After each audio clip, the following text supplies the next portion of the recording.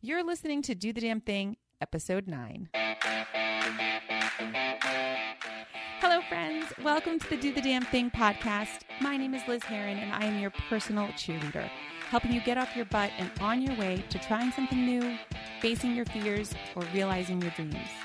No matter what your damn thing is, whether it's asking for a raise at work, organizing your house, getting out of that toxic relationship, or pursuing your passion project, this show will provide you with real-world, tangible tips and inspiration so you can live the life you deserve. If you're ready to do the damn thing, then you have come to the right place. I hope you enjoyed today's episode. Now let's jump in. Okay, friends, this week we are really earning that E for explicit. We're talking about sex. Specifically, how to talk to your kids about sex. Have you started talking to your child about sex? Do you know when you should start talking about it? Do you break out into hives at the mere thought of talking to your child about sex? If so, you're not alone. I break out into the nervous sweats whenever the subject comes up. And as a single mom to a tween boy, it comes up a lot. I'm so afraid I'm going to say the wrong thing and scar us both for life, which is why I reached out to Dr. Dolly Klock. Dr. Klock is a board-certified family medicine physician and founder of Adolessence. Dr. Klock leads parenting seminars and parent-child workshops on the topics of puberty, human development, and child and adolescent health and behavior. She has over 15 years of clinical experience in the field of family medicine and is really passionate about helping parents and kids connect over tricky topics. I'm so excited to have her on the show this week, and I have a lot of questions. So you might be able to hear me scribbling notes during the show. I didn't want to miss a single thing she was saying, but don't worry. You don't have to take as many notes. Just head to dothedamnthingsshow.com and click on show notes for highlights and tips, as well as a list of all the books and resources Dolly and I mentioned in this episode. I hope you find this interview as informative and reassuring as I did. Cue the salt and pepper, and let's talk about sex. So let's dive in and talk about sex with, talking with your kids about sex. That's a different kind of talking about sex. I know. It's the kind. I was thinking about it today, and I thought, gosh, I'm really dreading the change, and I don't mean like menopause. I mean the change, like the puberty change. Oh yes. Because how old are your kids? Ben. So I have one. Ben turned 12 just a couple of weeks ago, Oh and and I think he's kind of I guess he's like 5'2" now, but he kind of stinks. He's got the smell, he's got the puberty smell, but everything else hasn't happened yet. And every once in a while, he'll say to me oh, did my voice just crack? I don't feel like we're full blown, but he is in middle school and he's in 7th grade. So I think it's thinking about it. It's time. Yeah. Yeah. Well, he's right on time because boys start puberty between the ages of 9 and 14, which is a huge range, but anywhere in that age range is when they typically start. And you already identified one of the early signs that they may be starting puberty, which is the body odor. Yeah. You can't miss it once you smell it. You're like, okay, yep. And he's an active kid, and it's one of those things when he'll get in the car after baseball practice, and all of a sudden it's what is that smell? I'm like, oh. You roll down the windows a little, especially if you have the half the team in your car. Oh gosh, yes. Well, before we jump into that, I would love to kind of just talk about your background and how you got started with Adolessence. Oh, sure. Okay. So my background is I'm a family medicine physician, and I worked in sort of a traditional type of family medicine practice for a large organization and, seeing patients, everything from infants to the elderly, real, cradle to grave kind of medicine, both in the outpatient setting and in some hospital medicine as well. And it was great and wonderful. But there was this part of me that wanted to do something different and wanted to do something a little bit more creative and where I could sort of use, enter the business world and think about marketing and think about other things in a different sort of way. And really what happened was as my kids were getting older, I started to get more and more questions from folks in my community. So friends or people who knew I was a physician, and they would ask me questions around a fairly specific group of topics, mostly about, how and when to start conversations with younger kids about, birds and bees type stuff. Do I have to answer them? Are they too young to know? When do I tell them? And questions about puberty and how do you bring this up? And then a whole host of adolescent topics around, the teenagers. And, this was always my kind of pet subject matter as a physician. I always loved taking care of kids and kind of letting them know about what changes were coming with their bodies. I had lots of patients that were teens and young adults, treated lots of sexually transmitted infections and, diagnosed lots of unplanned pregnancies. And, there were just so many conversations. And really, what I realized was it makes such a difference when parents are able to openly communicate with their kids around these really sensitive topics. And it makes such a difference when a teen, has an STD or they did get pregnant or they are seeking birth control. It makes a really huge difference if they can come in to their physician with their parent sort of as a team and they've talked about it and they have questions together and they're open. It feels so different than the scared teen who's able to come on their own to seek care for things of a sexual nature. But they don't feel like they can talk to their parents and they're nervous and they're scared. And so I just really felt passionate about helping parents learn, feel empowered enough to start these conversations and to start them early, because the earlier you start, the easier it is. Yeah. And that was going to be my next question was like, how early do you start and how do you start that? Well, it can start as early as infancy, right? There's so much that our children learn from us about sexuality and about bodies and our attitudes toward bodies, from the way we act even more than what we say. Yeah. And so, when we're talking about even infants, infants who are exploring the world and exploring their bodies and things, they start to realize if I touch this, wow, that feels good. And, you're changing a diaper and even as young as that, there's the parents who will, take the child's hand away because they're fondling their genitalia when really they're just exploring and trying to see how things feel. And it's just a very natural process. So it starts from the beginning, really. And then, as they get a little bit older into the toddler years, starting with using proper anatomical terms for body parts, so they're not everything is a cutesy name. And, why we're so good about teaching little kids, where your elbow is and where your toes are, but, nobody wants to talk about vulva or, penis. And so just, getting comfortable with that. So really the conversations start early. And when you start early as a parent, you have the advantage of being able to meet your child where they are developmentally and not having to just gear up for this one all-encompassing sex talk that's just uncomfortable for everybody. Well, yeah, that's what I was thinking is like, if you're not kind of having those kinds of either conversations or just that kind of like openness, that when it does come time, like it's just awkward for everybody. Like even the child, it's like, why are we talking about this all of a sudden? It's so awkward. I mean, even for me, like, and I do this all the time, but there's certain conversations that they're just going to be awkward, and you have to accept that too as a parent. But, and this is tough for a lot of parents. Many people didn't grow up with parents who were open talking about these subjects, right? Yeah. And so that modeling wasn't there for them in terms of how a parent speaks to a child.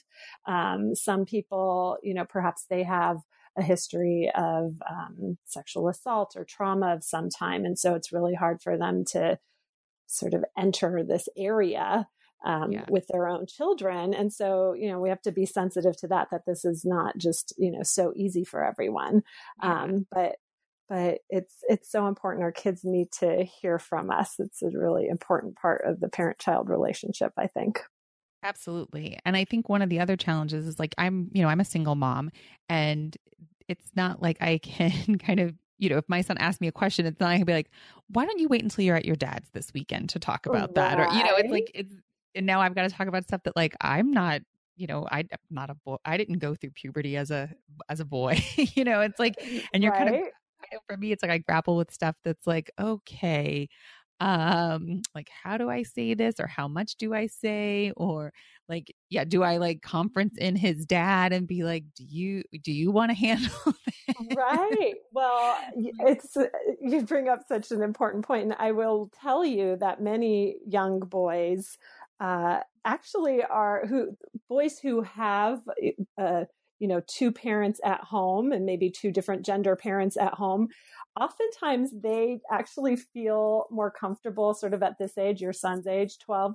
They often feel more comfortable talking to their moms, and I think part of the reason is just traditionally speaking, of course, every family is totally different, but many times the moms are the ones who are just, a little bit emotionally more available and are there. And they're the ones, helping with the boo-boos from the early Yeah. age and the band-aids and the rashes and this and that. And so it's just a natural extension of that.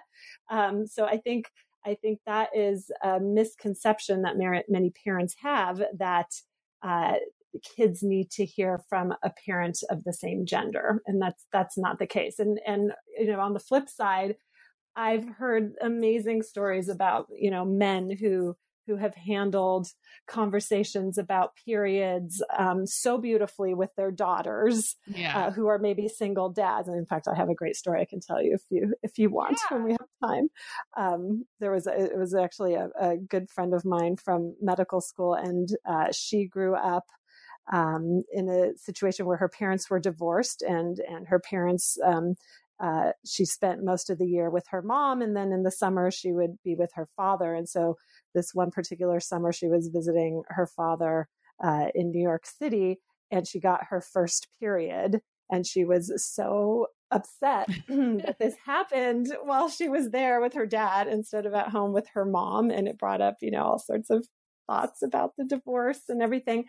And she, gathered the nerve to talk to him about it. And he said, just wait right here. I'll be right back. And he ran off, left the apartment. And because it's New York City, there's a drugstore on every corner. And he was back within 10 minutes and basically put the entire feminine hygiene, aisle onto her bed, and says, I talked to some women. They said, you might want to start with this, but here's this. And then he said to her, this is the amazing part. He said, once you've got this all sorted out, he said, I want you to pick out the nicest dress that you brought with you, because I'm going to take you to a really special dinner tonight, because I'm so proud of the woman that you're turning into. And I'm so happy this happened while you were here with me. This is a true story. That's really sweet. So it doesn't matter what gender you are. Really, the key is just who's going to be comfortable talking with their kids. And ideally, if kids are lucky enough to have two parents in their lives, whether they're living in the same household or not, if they can hear from both of them, that's all for the best as well. Yeah. Oh, that's great. Yeah, I love that, because I know I had a similar situation that, like, my parents were divorced and my dad lived, it was kind of opposite. My dad lived here in California, and, I spent the school year in New York. And I remember I think I was probably like 14 or 15 or so, and, had my period and didn't want to go to the beach. And of course, didn't want to announce why I didn't want to go to the beach that weekend. I just, was like, I don't want to go. And I remember when he figured out, he was like, when did that happen? Why didn't you call me? And I was like, what? And I remember I was like, being 14, 15 years old, just being like, why would I call you? And he was like, that's a big deal. Like, I wish you would have called me. That is so sweet. Yeah, there's no way in a million years would I have told my dad about my period when I was growing up. Never. Yeah, in fact, I barely talked to my mom about it. Just like the most rudimentary conversation to get the stuff I needed. Yeah. So that's so funny. Well, for parents who are kind of taking that leap, what kind of things do you recommend kind of keeping in mind when having or when starting these conversations?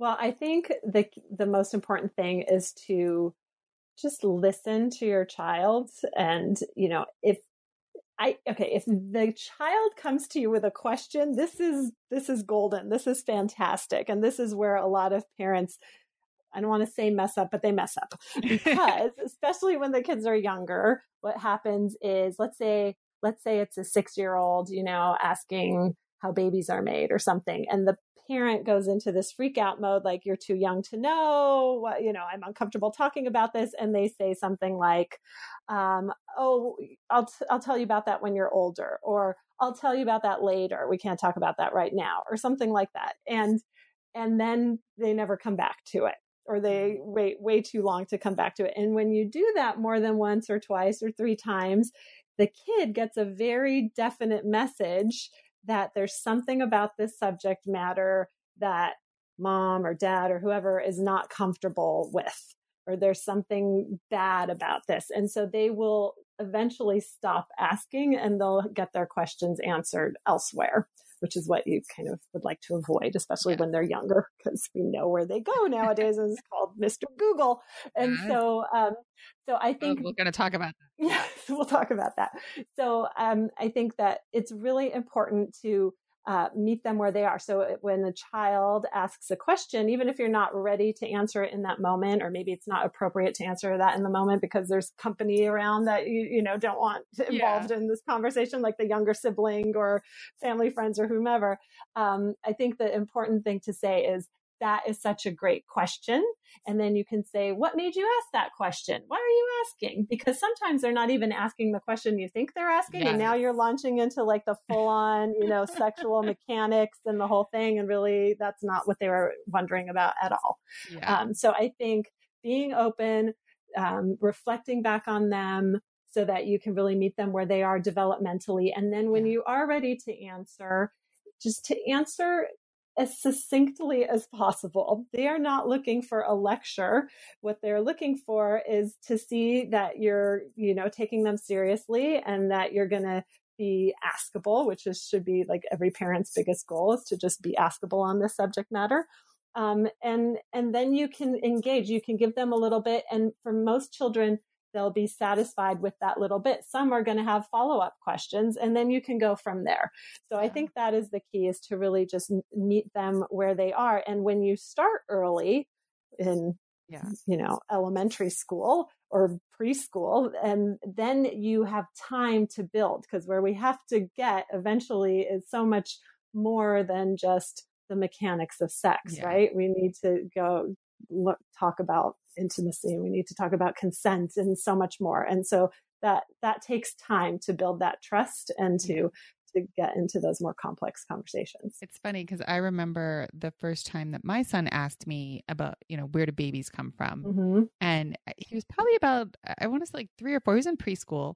And I remember we were like, maybe like a pumpkin patch, or we were somewhere, and he just all of a sudden asked me like, where do babies come from? And it's so poetic in a pumpkin patch. I know. And I remember my mom was there, and she just kind of looked at me like, okay, let's see how you get out of this.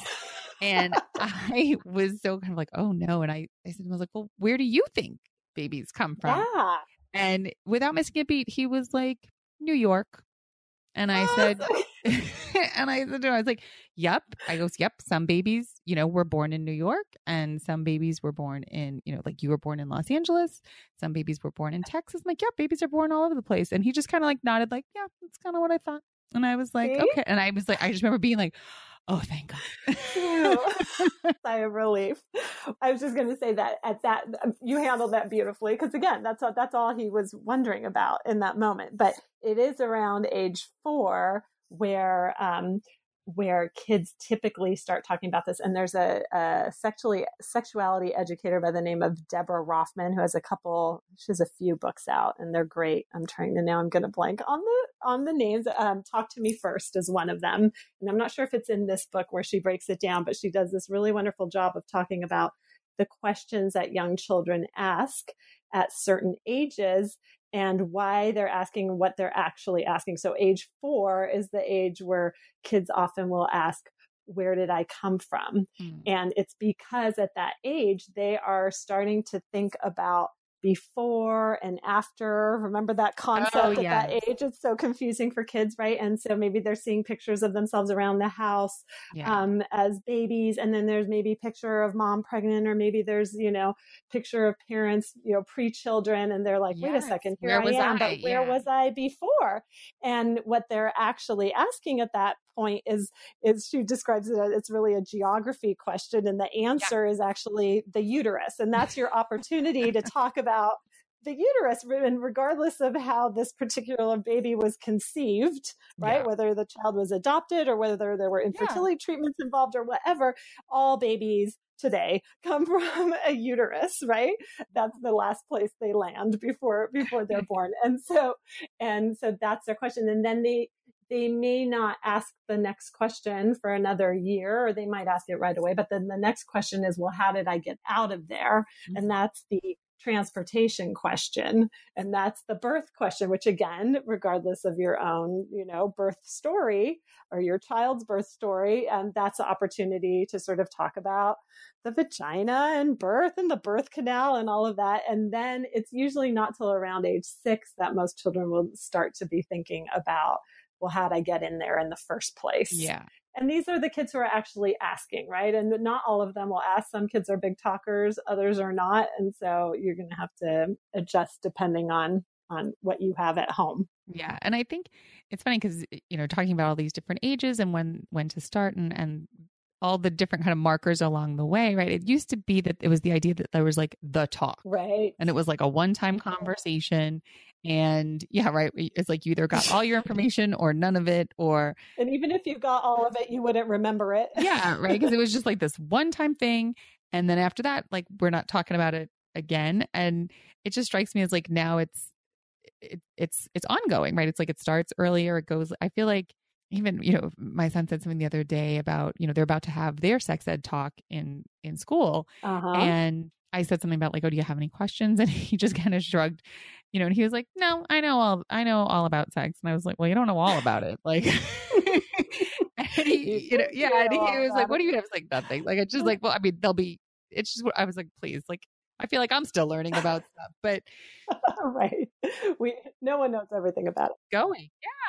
Yeah, but they do. They feel like they do know a lot. And maybe, some of them do know more than you might think they know. And others are totally clueless. But of course, there's all sorts of misinformation at that age. So it's great if there's a good program at the school. But that's also a wonderful opportunity, like you did. If your child is going through the human development program at their school, that's such a great opportunity to say, do you have any questions? And if they say no, to follow it up with, okay, great. But, just know that I love talking about this stuff, or I'm open to talking about it. I want you to feel comfortable. You can ask me anything if something's not clear. But then I think what really, really helps is to have some good age appropriate books on hand that you can sort of around that time just lay around, put it in the room, let them know that you have it. Some kids are really into these books and they will be very happy to read it with a parent. Others are much more private about it. So for those, it's great to just sort of the bathroom. I love those books in the bathroom because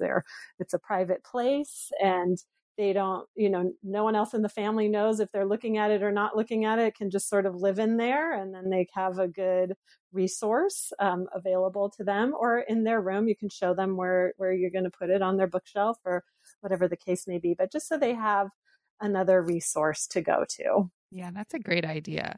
And, to your earlier point too, it's like, there's so much information, right? Because you can't always control the information that your kids are getting outside, and especially with smartphones and in the digital age, it's kind of everywhere. And I'd love to talk a little bit about that, about how do we, talk about whether, I'm almost dreading asking the question of whether or not my son has ever seen any sort of, porn or any of those sorts of things, because, I've had a friend who said that her son did, like, on a play date. Like, he doesn't even have a smartphone, but she found out that on a play date, a friend who did have a smartphone showed him something, and they had to have that conversation much earlier than she was expecting. That's right. Well, this is so common. It actually was one of my biggest surprises after I started adolescents, because somehow this didn't come up as much in my, traditional clinic setting. But once I started this business, I think what happened was I had posted a couple articles maybe on my Facebook or my Instagram page, and I started getting these emails and phone calls from parents of young kids saying, what do I do? I haven't even talked about puberty and sex yet, and my kid has seen porn. And it's exactly like you described. It's typically at a play date or They just stumble upon it. They're doing, so much homework now happens on computers, and some people have it all locked down with filters, but then you can't actually get the homework done. So then you lift up the filters and next thing you know, you're Googling something about balls and, like not that kind of a ball, but then this other kind of ball comes up.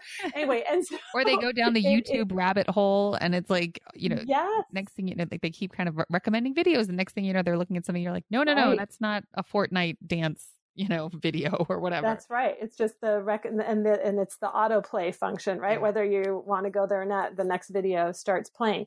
So I think it's really, really critical for parents to have this conversation again early, and as soon as the child is going to be on any type of a device, whether they have a phone or it's the family computer at home, I think the conversation needs to be, hey, you're going to be on the computer. And by the way, when they're very young, really the parents should be supervising. You need to be right there with them. But eventually it's just not realistic. You're not going to be there all the time. And so what is important to communicate to kids is that when you're on these devices, sometimes, and this happens to me as an adult too, sometimes these pictures will pop up, or you'll accidentally click on something not knowing what it was going to be, thinking it's one thing and it's something else. And sometimes those pictures are going to seem strange. Maybe there'll be something that looks violent. Maybe they'll have something to do with people's bodies.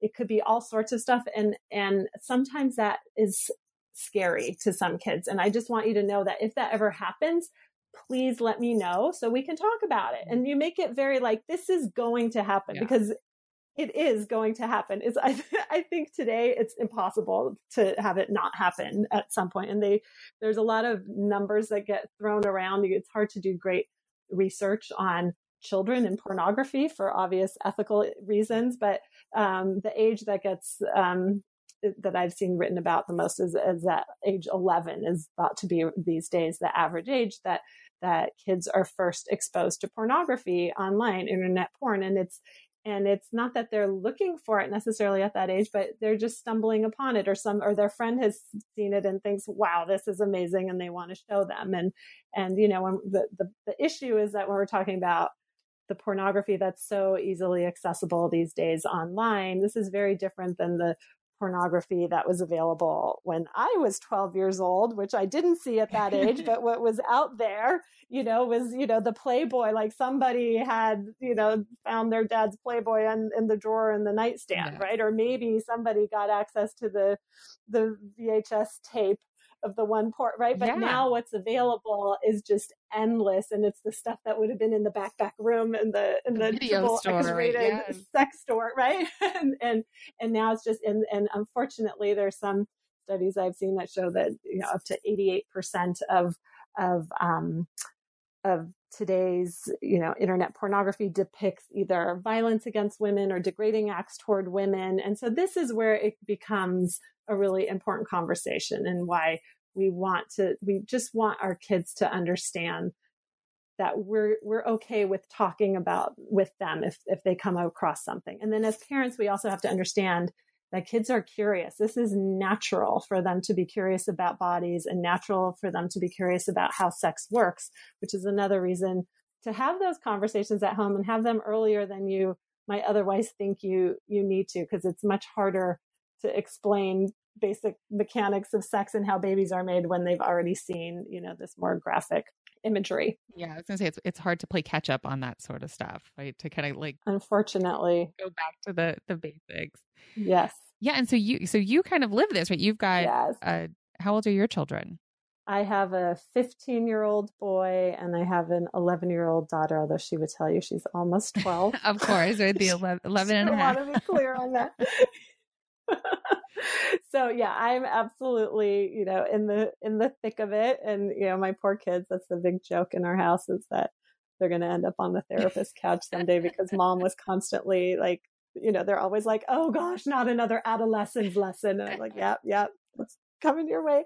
But I was like, you try out your material on them. The poor things. But we do have a really great and very open relationship. And it's funny because my husband is a physician as well, and he's a cardiologist. And I remember at one point a year or two ago asking my son about a particular, pubertal milestone type thing. And he told me, and I'm like, oh, have you talked to Dad? And he said, Mom, you're the authority. I'll talk to him when I have a cardiac issue, And I thought, okay. Oh my All right. So this goes to your point that it doesn't have to be the parent of the same gender, right? It's whoever's more comfortable talking about it should take on most of it. But ideally everyone's talking to some extent. Yeah, no, that's great. And like for me, it's, the constant conversations. There was a book, and I'll have to kind of look it up too and link it in the show notes, and maybe we can kind of link some other resources from your site as well, and some books. But yeah, it was to your point about keeping things very matter of fact. Because again, Ben was kind of asking a bunch of questions, and we had kind of talked a little bit about, I think the way we talked about it was like, we called them like swimmers, like sperm was swimmers. And it was like, oh, you're the fastest swimmer. Like everyone was the fastest swimmer. And they all kind of, won the race. And, that, love it. then kind of the next question was, well, like, how did they get in there? Or like, how did they get to swimming? That sort of stuff. And there was a book called It's So Amazing. Oh yeah, Roby Harris. Yes. And that was so very like matter of fact. And to your point of just kind of like, it kind of normalized a little bit. It was kind of like, oh, some people, they were talking about like body hair, for example, right? And some people, shave their armpit and leg hair, and some people don't. Like either way is fine. Like it was this very like, whatever you do. Yeah. And, and then it was like, oh, Mom, do you shave your armpits? It's like, well, yeah, in the summertime. Or like, it's like, but you don't have to. Or like, I have a friend of mine who was a swimmer, and like he used to shave his like chest hair and stuff. And so that kind of idea that like, yeah, guys shave, girls shave, some people do, some people don't. Like it kind of whatever floats your boat, like not seem so, I think, like scary or rigid, or I think goes a long way sometimes.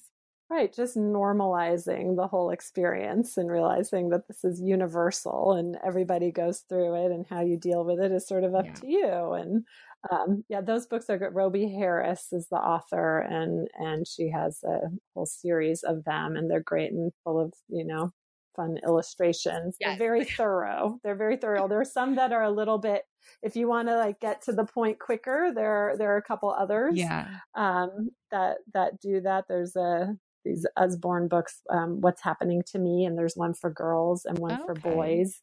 And I like those because, and these are on my website. I actually have a resources page, and I have on there books for parents and for kids. Those What's Happening to Me books I like because they talk about puberty, and it's sort of targeted toward, the girls book is meant mostly for girls, but then it also talks about what happens in puberty for boys, and both the male and female version do that. And then they talk about how babies are made. So it kind of covers everything, more succinctly. For younger kids, there's one called Changing You by Dr. Gail Salz that I like, that kind of, again, goes through puberty and sex, but in a more succinct way. That I do love the Roby Harris books. In fact, that's what I gave my son when he was 10, and actually I gave it to him, I think, first when he was 9, and he was just not interested in it. And then I have a funny story about this book. So I busted it out again when he was 10. I said, hey, remember this book? Whatever happened? And I was cooking dinner in the kitchen, and we have a little breakfast area off the kitchen, and he was in there, and he was looking at the book. And so I'm around the corner cooking, and I hear him go, huh.